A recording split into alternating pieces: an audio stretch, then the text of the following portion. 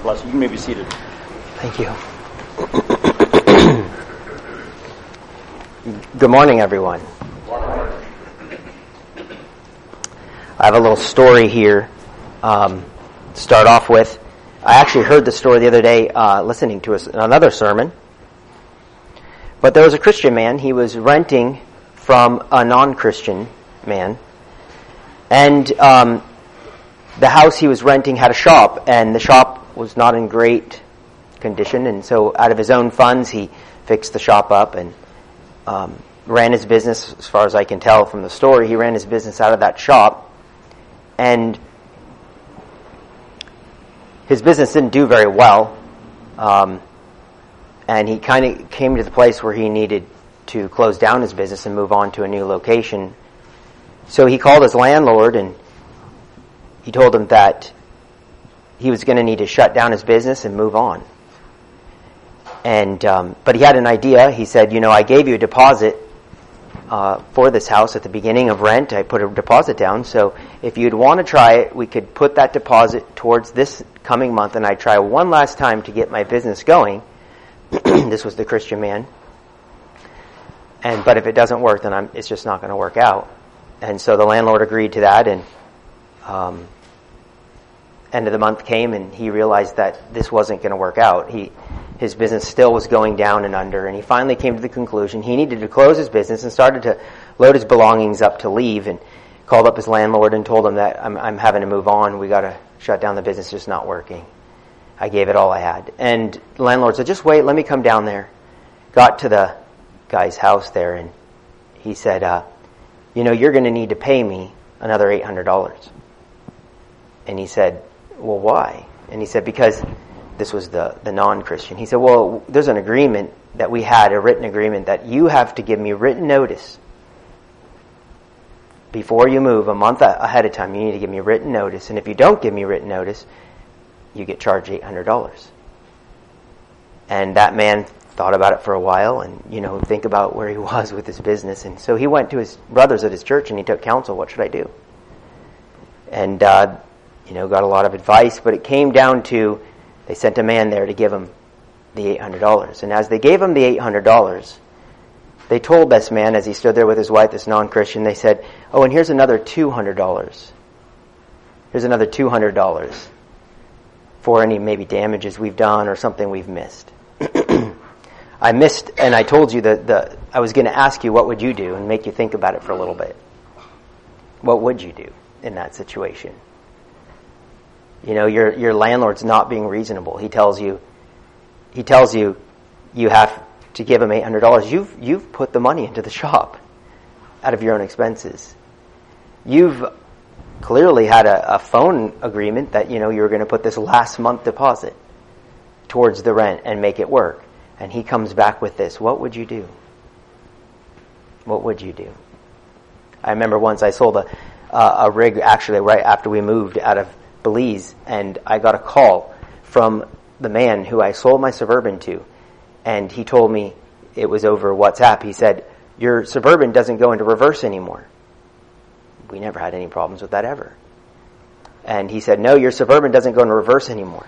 And he said, he went on to say, you Christians, and something about, because I think he knew we were Christians, you're all a bunch of scams, and, just belittled me. And I had to pray about what to do. What do you do? I mean, I clearly sold it knowing it's a used car. I didn't know it was going to happen. He told me this thing's going to take $1,000 to fix the transmission. What would you do? Let's turn to Matthew. You might know where I'm going. The other night, Wednesday night, Caleb came to me and said, after Bible school, he said, Jeremy, you've got to preach a sermon on nonresistance. And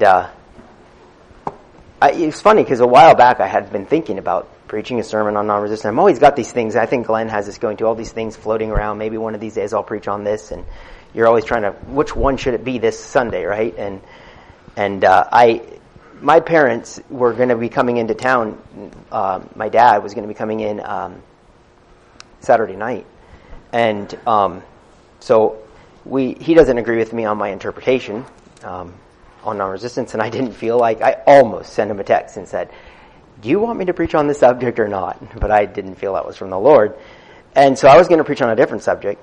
But I told the Lord, I said, if you want me to preach on this subject, something will happen. They won't make it on time, something will happen.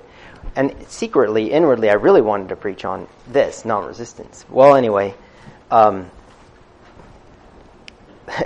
whatever reason, they made it all the way to Spokane. And then I got a call, hey, Daddy got sick over the night, and now he's got a fever, and we're heading back to Montana. And they stopped by the VA on the way back through, and he has COVID. So that's a sad thing for me because I was looking forward to being with them for the week and spending some time. But I guess the good thing is I get to preach on non-resistance. I'll look on the bright side. And I did talk to Brother Bob about, I don't know. I don't want to rush through this. So if it gets going and I can't get through it all, we might just push it off to next week. And Brother Bob graciously accepted to go a week later. So we'll see. It's hard, you don't want to rush through this stuff. Neither do I want to capacitate our minds. So anyway, Matthew 5. I want to read these verses, Matthew 5:38.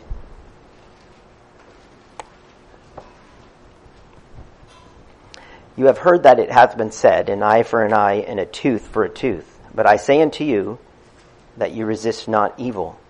But whosoever shall smite thee on thy right cheek, turn to him the other also. And if any man will sue thee at the law and take away thy coat, let him have thy cloak also. And whosoever shall compel thee to go a mile, go with him 2. Give to him that asks of thee, and from him that would borrow of thee, turn not thou away. You have heard that it has been said, thou shalt love thy neighbor and hate thine enemy. But I say unto you, love your enemies, bless them that curse you, do good to them that hate you, and pray for them which despitefully use you and persecute you, that you may be the children of your Father which is in heaven. For he maketh the sun to rise on the evil and on the good, and sends his rain on the just and the unjust. For if you love them which love you, what reward have ye? Do not even the publicans the same? And if you greet your brothers only, what do you more than others? Do not even the publicans so? Be therefore perfect, even as your heavenly Father is perfect. Have you ever heard the term familiarity breeds contempt? Familiarity breeds contempt. You haven't heard that? Okay, well what it means is, it's a term people will say, and what it means is extensive knowledge of or a close relationship to someone or something leads to a loss of respect for them. You ever notice that sometimes maybe the closest people in your life may not have so much respect for you as somebody else who doesn't know you as well? Or what I'm thinking about this morning is many of us in this room were raised up with this idea of hearing, love your enemies, don't resist evil. Probably since the day you were born, probably some sermon was playing on the way home or something. And you heard this, as you grew up, you heard this. And what I'm worried about is sometimes familiarity breeds contempt. We just get used to it. We get used to the terminology. We get used to the doctrine. And we're not awed by it anymore like it was. Turn with me just a couple pages over at the end of the Sermon on the Mount. 3 chapters. Jesus' longest sermon here. Probably the greatest sermon ever preached. If we could all learn to preach a sermon like him. He knows how to keep things short and concise but powerful. And it says here at the very end, verse 28, and it came to pass, when Jesus had ended these sayings, the people were astonished at his doctrine, at his teaching. They were amazed at his teaching. I still remember when I was amazed at this teaching. I was raised in a church setting that taught that this was not for us. And so by default, if something is not for us, we don't read it. We don't talk about it. It's just something I cannot remember hardly ever hearing the term love your enemies, don't resist evil. All my growing up years, I just don't remember hearing about this. It wasn't until I was 30 years old that I heard and really had to wrestle with these things. And so in some ways, I wasn't familiar with it. I was just as astonished at these words when I was 30 when I heard them, because I'd never really heard them. So in some ways I thank God for that, because I didn't get used to it, and it hit me like a ton of rocks. That what is Jesus really meaning what he's saying? And I had to wrestle through it for a year. What is Jesus meaning by these things? And it was a big wrestling through, and it's a good thing for us to have to wrestle through things. One of the fears I have is that we can get so used to this, and that we can tend to check the box. We know about non-resistant, we're non-resistant, and move on. And so that's what I want to try to do this morning, is try to look at this and glean from it. What was Jesus saying? Now here we are in the middle of the Sermon on the Mount, toward the end of chapter 5. Of course, the Sermon on the Mount started off with all of the Beatitudes. I didn't know what that meant. Does anybody know what Beatitude means? I always thought, I thought maybe it had something to do with attitude, good attitudes or something. But it actually comes from a Latin word which means blessed. And which makes sense, because it's blessed are the blessed are the blessed are the blessed are the. So the Beatitudes are a term for the blessings on people that do have the right attitudes. And then from there, he goes into a section, he diverts a little bit, and goes into our calling and the righteous calling that he's calling his people to in the kingdom of God. He says, unless your righteousness exceeds the righteousness of the scribes and Pharisees, you will not enter into the kingdom of heaven. And then from there, in verse 24, he starts into a new law. And now, this was one thing I had to struggle with. Is he redefining something? Is he saying something different? But verse 24, he says, you have heard that it was said of them by old time that thou shalt not kill, but I say unto you, and he goes on. Now, think about that for a little bit as he goes through here. He's saying, but I say unto you. If I was, for the first time, if I come into this congregation and I said something like, you've all heard that it's been said that you should love the Lord with all your heart, but I'm telling you that you don't need to do that. What would you think? Like, right, get him out of the pulpit now, right? And honestly, I wonder sometimes, if we're really honest, we're all raised Jewish, and we hear Jesus come on the scene, how many of us would say, oh yeah, Jesus, you're the one, I'm following you 100%, versus how many of us would be like, get him off the pulpit? Honestly, sometimes I wonder if I'd be the same thing. But he says here, by saying, but I say unto you, he's not only establishing a new law, you've heard it will say, but I say, but he's establishing himself as an authority. And he goes on through these next several areas, and I don't want to get into each one, but the first one in verse 21 is he talks about anger. And he says, you've heard all of this stuff about anger, and you shouldn't do these things, you shouldn't kill people, but I'm telling you this, if you have anger in your heart, even to the point that if you say, you fool, you moron, that's the Greek word, moros, which we get our word moron. How many of you said moron? No, don't raise your hand. But you're in danger of hellfire, he says, when we say moron. This is how deep of a work he wants in this new law for the kingdom of God. He goes on to say, you've heard that said that if you commit adultery, this is wrong. But if you look at a woman just in lust, if you desire her in your heart, in lust, you commit adultery in your heart. And by the way, he says that's deserving of hellfire. And so is the saying fool, saying moros, moron, is deserving of hell. Verse 31, he then goes into divorce, and he talks about how you've heard that Moses made this law, you could divorce your wives, you could put away for anything, but I'm telling you, don't do that. If you do that, he says you cause her to commit adultery when you put her away, saving for the cause of fornication. Then he goes on and says, oh, and you've heard all these ideas about making promises, solemn vows, oaths, but I'm telling you, don't do that at all. Don't swear at all. And then he talks in verse 38 about revenge. Something that we probably deal with more than we realize. Now, so many of us, there's a deception that we could have in this idea. And I have an illustration here. So we all agree that we can't use violence, right? We can't go to war, we can't use self-defense. But what I'm afraid of is, I've got this little, how many people like coffee here? A lot of people. What I'm afraid of is this is our This is our doctrine of non-resistance. We've got it all figured out. And, this gets us into the coffee drinking club, right? How many of you would like to drink this much coffee every day? No hands. Jarrell. By the way, if somebody's listening, it's just a little tiny cup. Yeah, good attitude. Better than nothing. But sometimes I feel like this is about what our doctrine of non-resistance is. Is this, we got the doctrine. We got it figured out. It works, it's doable, But really, what Jesus wants for us to get, and this is what I'm hoping we'll get this morning, is this is really the doctrine of non-resistance. This is a huge cup with a plant coming out of it. This is really what Jesus wants us to get from non-resistance. And I don't think we're grasping it sometimes. Sometimes I think we settle that, we're non-resistant, but we're missing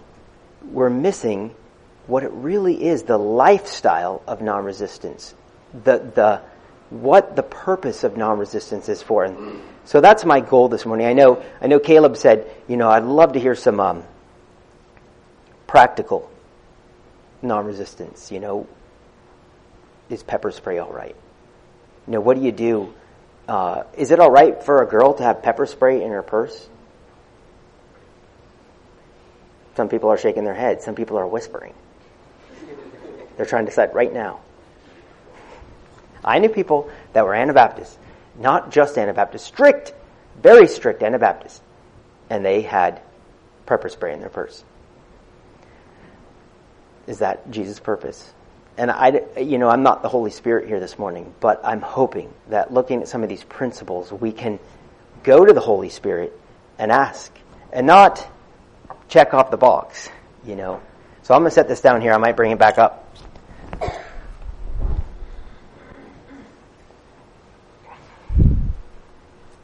So in verse 38 here, he talks about a concept here. He says, you've heard it said, an eye for an eye and a tooth for a tooth. Now, this here is talking about the law of retribution, the law of vengeance. The idea that you hurt me, I get to hurt you back.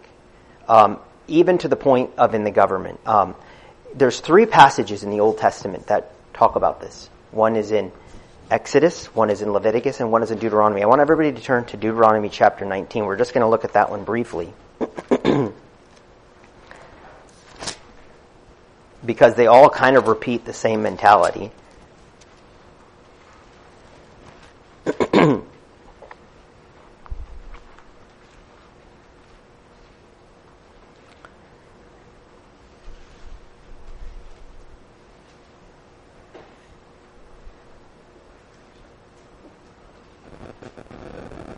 So this is talking about neighbors having a dispute with each other and false witnesses. And then it says here in verse 19, we'll go 18. Then the judges shall make diligent inquisition, and behold, if the witness be a false witness and hath testified falsely against his brother, then shall you do unto him as he hath thought to have done unto his brother.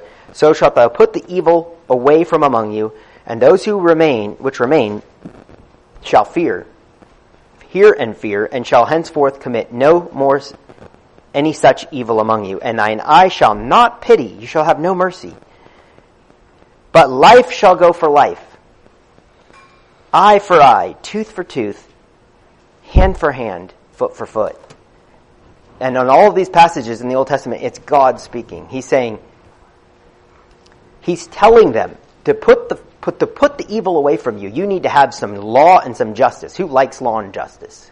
I mean, who is going to be honest with themselves when you see that police officer come by, he's in his big, suit, and, there's just something that rises up in your heart. Law and justice. And when you see the rioter down there on the street, paint and stuff, where's the police officer, right?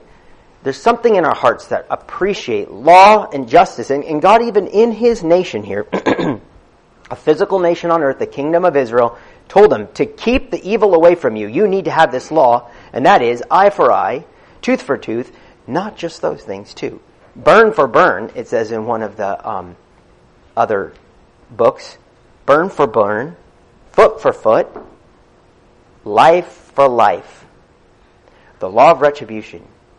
And in this kingdom, in the kingdom of Israel, that's how God did it. He wanted his people to keep the evil away from them, and even to the point that you would be fearful to be a false witness. Because if you did falsely testify, whatever punishment was going to happen is going to fall on you now. Let's go back to Matthew chapter 5. So keep this in mind. The Jews are hearing this. They're thinking of a God who gave them this law to keep the evil out of their land. And he says, you have heard that it said, eye for eye and tooth for tooth. A law that they looked at as holy and righteous and good. Think about the times when God had told them, go into this country, destroy everyone, man, woman, and child. Don't leave any alive. And you remember the time that Saul didn't? Remember how Samuel came up and hacked him into pieces? That king? Remember how God required them to fully bring out his commands in obedience? And they were not non-resistant. God told them to kill them. Women, children, and if he didn't do it, hack them up.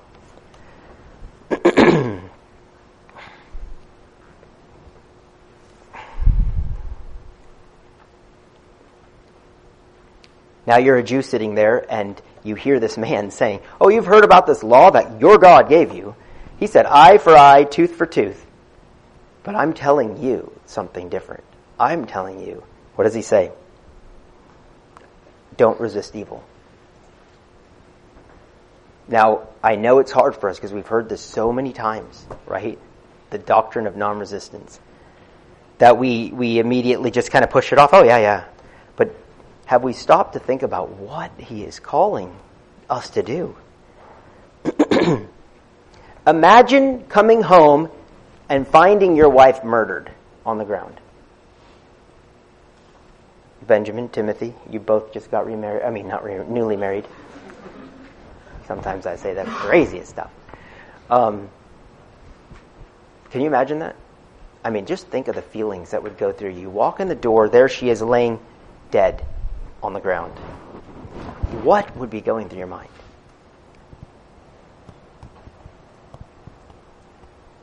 Think about that. I mean, what would be going through your mind? Okay, now imagine this. I come home and I find Stephanie's got a black eye. And she tells me some guy was driving by and he pulled in the yard and he came in and started talking to her and just slugged her. What would you be going through your mind? One of your children. What would you think immediately? What would you struggle with? Anybody? Just open it up.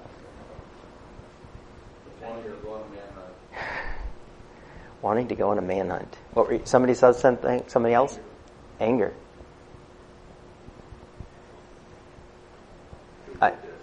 Who did it? Right. Law and justice. Where's the police officer, right? Get that guy. At the bare minimum. If I can't do it, get him to do it.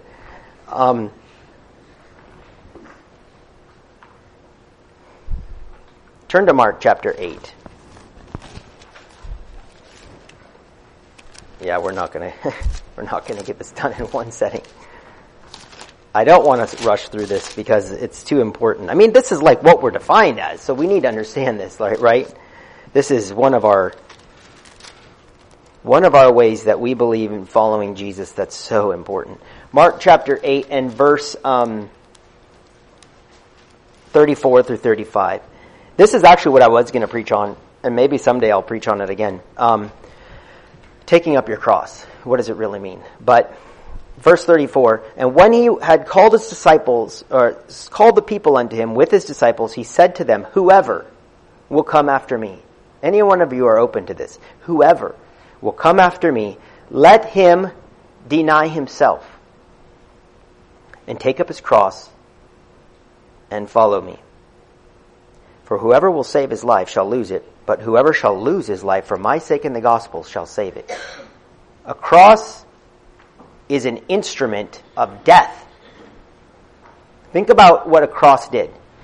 When Jesus was carrying his cross, first of all, it was taking away all his rights, right? He had no rights. He was now under the government who was putting him on this putting this cross on him, and he couldn't just go get a latte. He couldn't do what he wanted to do, go take a nap. He had to carry the cross against his will. It was opposite to him. It opposed his will. 2, the cross was an instrument of shamefulness. Would you like to be walking down with all the crowds watching you, carrying this thing half naked, beaten, carrying this instrument of death on your back? 3, it was an instrument of suffering. He didn't get the comfort that he wanted. And 4, it was an instrument of death. That's what the cross signifies. There's 2 people in you. There's your new self and your old self. Your old self doesn't want those 4 things. It doesn't want to be told what to do. It doesn't want to be shamed. It wants honor.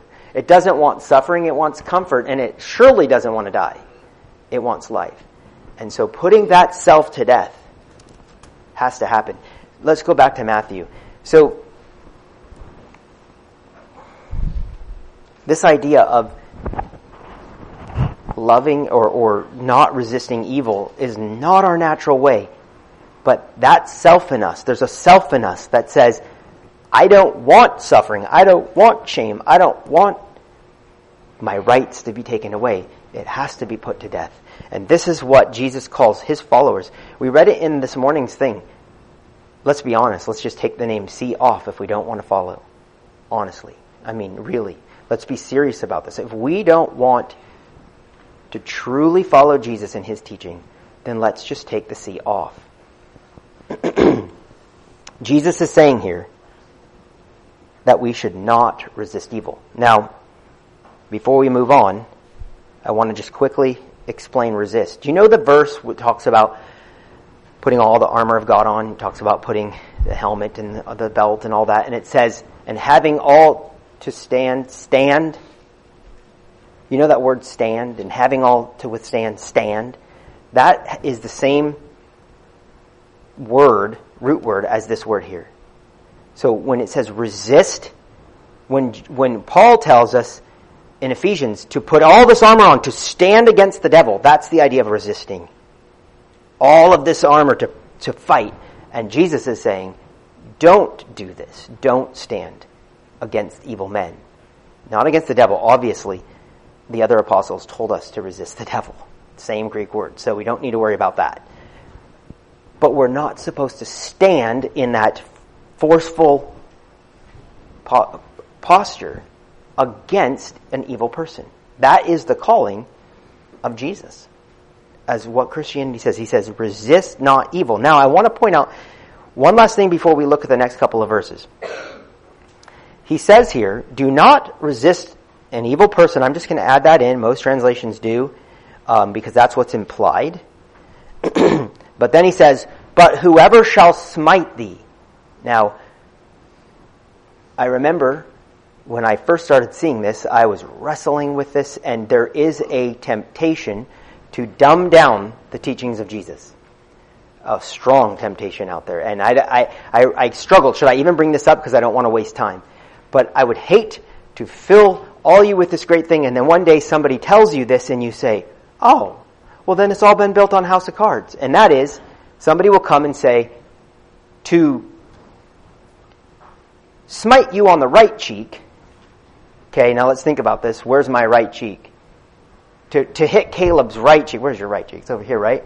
I can't punch Caleb on the right cheek, right? I have to sit him like this. Hit him. So, they say that the smiting of the right cheek means it's an insult. It's not a violent move, it's an insult. And that could be a possible interpretation. But remember, what is the law that Jesus is coming against? Eye for eye, that's a whole lot more than your right cheek. Tooth for tooth, burn for burn, life for life. If we take these 3 scenarios he gives and boil it down to just those 3 little circumstances, we could deceive ourselves into thinking we're resisting evil, and he meant it so much more. Kind of like this. If I told my children, don't ever take candy from a stranger. Have you ever heard that? Parents are supposed to tell their children, don't ever take candy from a stranger. Well, some guy pulls in the yard one day and he opens the door and has a big cake, frosting all over it. Hey, got some cake. And the kid thinks, well, it's not candy, so I can get in. Eat the cake, right? Or here's $100. See, it's the principle. The principle is, don't take anything from a stranger. They like to use candy, but don't take anything from a stranger. The principle here isn't, okay, only when they insult you don't resist. The principle is, don't resist evil. This is a calling for my followers. Don't use violence. The smallest little circumstance explains all the circumstances. In other words, I could tell you, hey, on the smallest little thing, like he's already doing in all the other ones, he said, hey, even saying the word moron puts you in danger of hellfire. Even a small insult, a slap on the face, puts you in danger of resisting evil. And everything else, also using guns, using swords, using any kind of violence, is possible. And that's what I had to struggle through. What is he talking about? Is Jesus saying just this? Now, he says, turn to him the other cheek also. Put yourself in that situation. Some guy comes up and just slugs you in the face. What is your immediate reaction? If some guy in the street walked up and spit in you right in the face, what would you want to do? Get cleaned up. Thanks,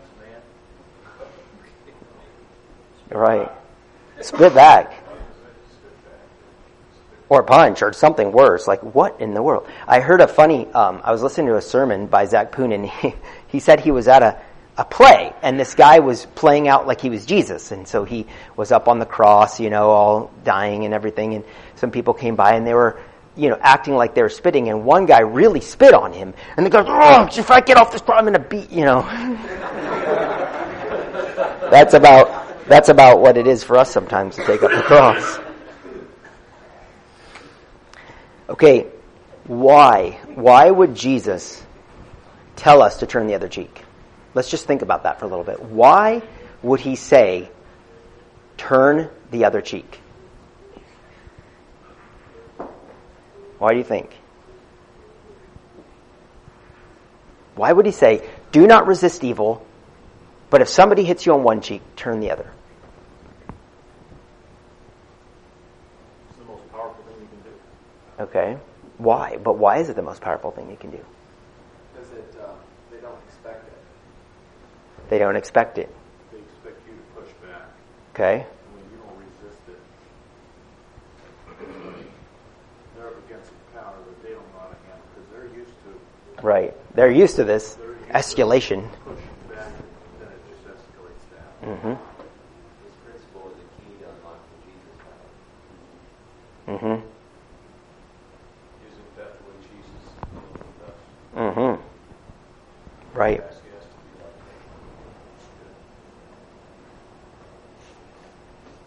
that. How could Jesus hang on a cross after they beat him, they spit on him, they tore out his beard, and still say, Father, forgive them, for they know not what they do?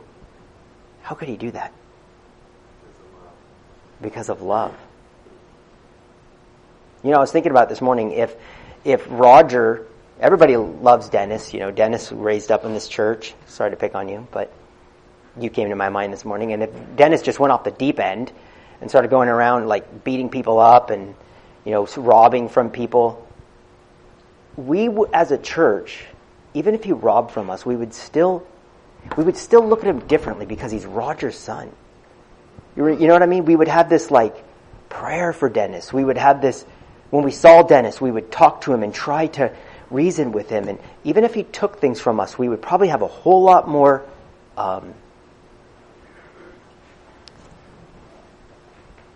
compassion and even mercy on him because he's Roger's son.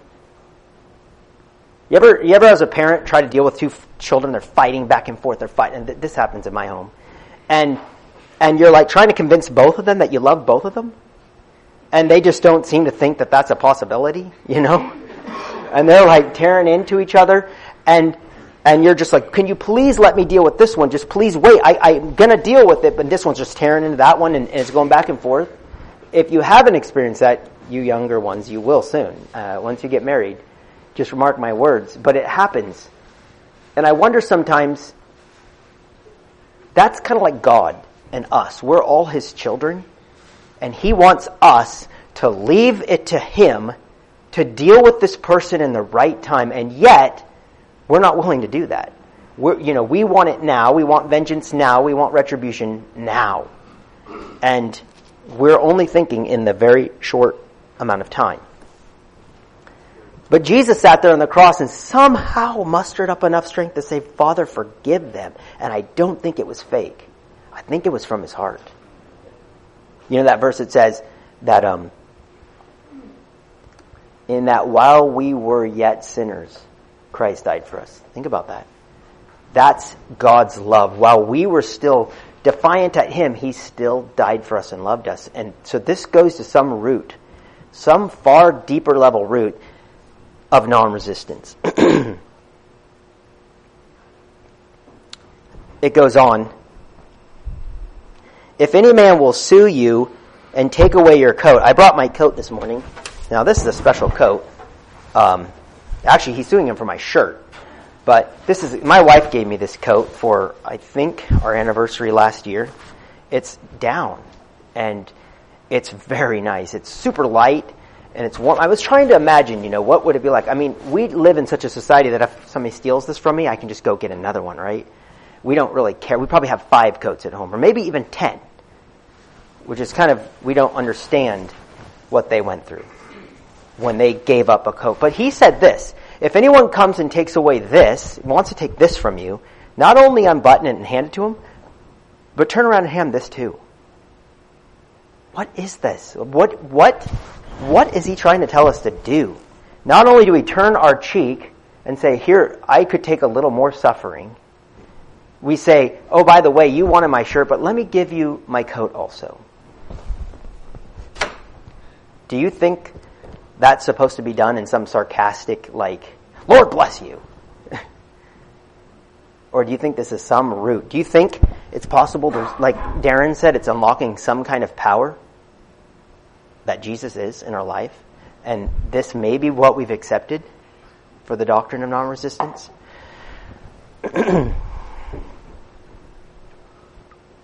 Let's keep going. If whoever would compel you, force you to go 1 mile, go with him 2. You're out on the road. Now imagine you are out here, Russia has invaded, they've taken over our country. Is that even possible? Well, it happened. And you meet a soldier on the road and he walks up, you dirty American scum, and he hands you his bags and all of his, his military ammo and all of the stuff, and he says, carry it 1 mile. And you say, okay, you carry the whole mile, you get to the end and you say, can I carry it another mile for you? That's the kind of stuff that Jesus is calling us to do. There was a law, I heard, in Israel, that if any Jew came into contact with a Roman, he was allowed to tell that Jew, walk 1 mile and carry my stuff. It was just permissible by law. And Jesus tells them, when they ask you to go 1 mile, go 2. These are what my followers do. What is the principle behind all of this? What do you think? Lordship of Christ.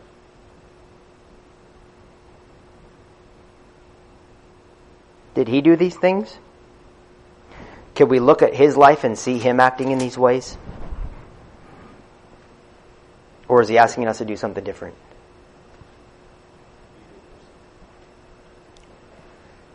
I would like to start off with principle number 1 being suffering love. I have another principle, and we have 10 minutes, so I'll have to do it later. But the first principle is suffering love. And it is because his followers have an eternal perspective. For Jesus to die on the cross and to say, Father, forgive them, he had to have a perspective that said, and he said this, they know not what they do. Can you imagine he's hanging there in all the shame, all the suffering, all the violence that's been done to him, and he says, this creation of mine doesn't realize who I am. They don't realize who they're actually killing And so God forgive them since they don't understand that. What kind of heart is that? And he wants us to have the same heart. Suffering love.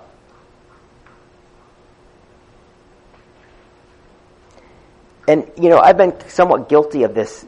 What I was convicted about is how often do we just, when something evil comes against us, we just take it. We just take it and bear it. But did you notice all three situations? It wasn't just take it and bear it. It was something over and above. It was the first one. What was the first one? One of you. What was the first one that he said to give more of? Jesus said, if anyone smites you on your cheek, just say it. Turn the other cheek. Okay, so you're giving more of yourself for suffering. What's the second thing? Somebody else. I can't hear you. Do more. Oh, do more. So the second one was to give him your cloak, right? Your belongings. And then the last one was going 2 miles, your rights. In all three situations, Jesus not only called you to take it, but he called you to do more. He told you to suffer, in the first one, more. He told you to give of more your things and your possessions. And he told you to give of the strength of your life. Give up your strength. To go another mile takes away your strength, takes from your life. It takes from who you are. We don't like this teaching. We like our comforts. We like our stuff. And we like our life. Right?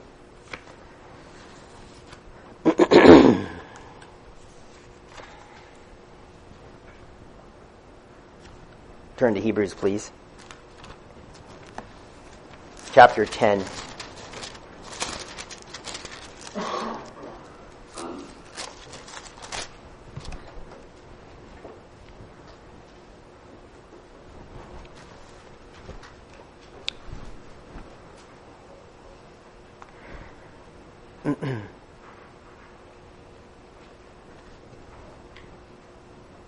Verse 32. But call to remember, or remember the former days. Remember the days when you first became a Christian, in which after you were illuminated, you endured a great fight of affliction. You were made a gazing stock both by reproaching and afflictions, and you became companions of them that were so used. You had compassions of me and my bonds, and, listen to this, you took joyfully the spoiling of your goods. Another translation reads it like this. Remember the days that you endured hard sufferings, and you joyfully accepted the plundering of your property. Can you imagine joyfully accepting the plundering of your property? What's your most beloved thing? I mean, maybe a gun, maybe, I don't know. Somebody give me something that's beloved, that you would not be too happy about if somebody just came and took it from you. Car? What's that? Yeah. I mean, that's a real thing for her. Think about it. If somebody came and took that cat, I'm sure she would struggle. She'd want her dad to go have vengeance. But here it says we're to joyfully accept the plundering of our goods. And then what does it say? Since you know that you yourselves have a better possession and an abiding one. Since you know where your relationship is with God, that person doesn't.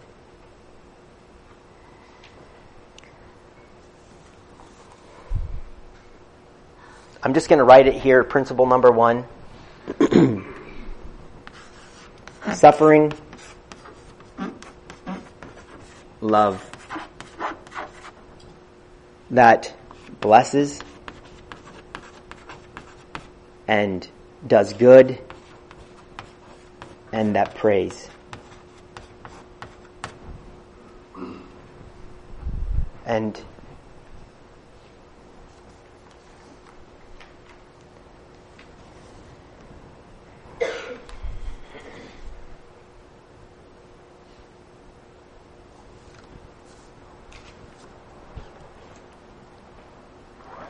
there's something more to non-resistance. There's something more to loving our enemies. And I think it is like this. I think we sometimes, there's that verse that said I think it's in Titus. It says, having a form of godliness, but denying the power. Sometimes I think we have the form. We say we believe in non-resistance, but the question is, in our everyday life, as we walk and people take advantage of us, people mock us, people take our things, people abuse us, they spitefully use us. That means they're pretty purposeful about it. Jesus wants us to somehow find this. Somehow find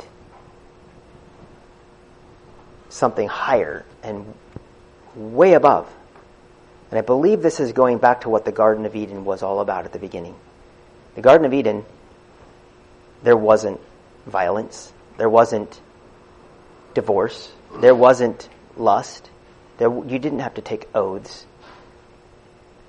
And that's why Moses told them, he said, from the beginning of time, it wasn't so. But Moses, because of the hardness of your heart, he allowed you to have divorce. But this is not what I want to do in my kingdom. Jesus wants to return to a kingdom where the lion lays with the lamb. And we have to do our part because we still live in a fallen world. But our part that he calls us to is to give more. When people take advantage of us, do something more. Love them more. Allow them to take advantage of us more. So back to that story, when he took the $800 over there and gave it to the landlord, and then he said, and here's another $200. Is that the Spirit of Christ?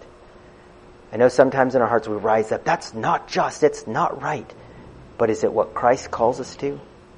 Giving the other cheek, giving him the coat, and even going the extra mile. Think about that. Pray about it.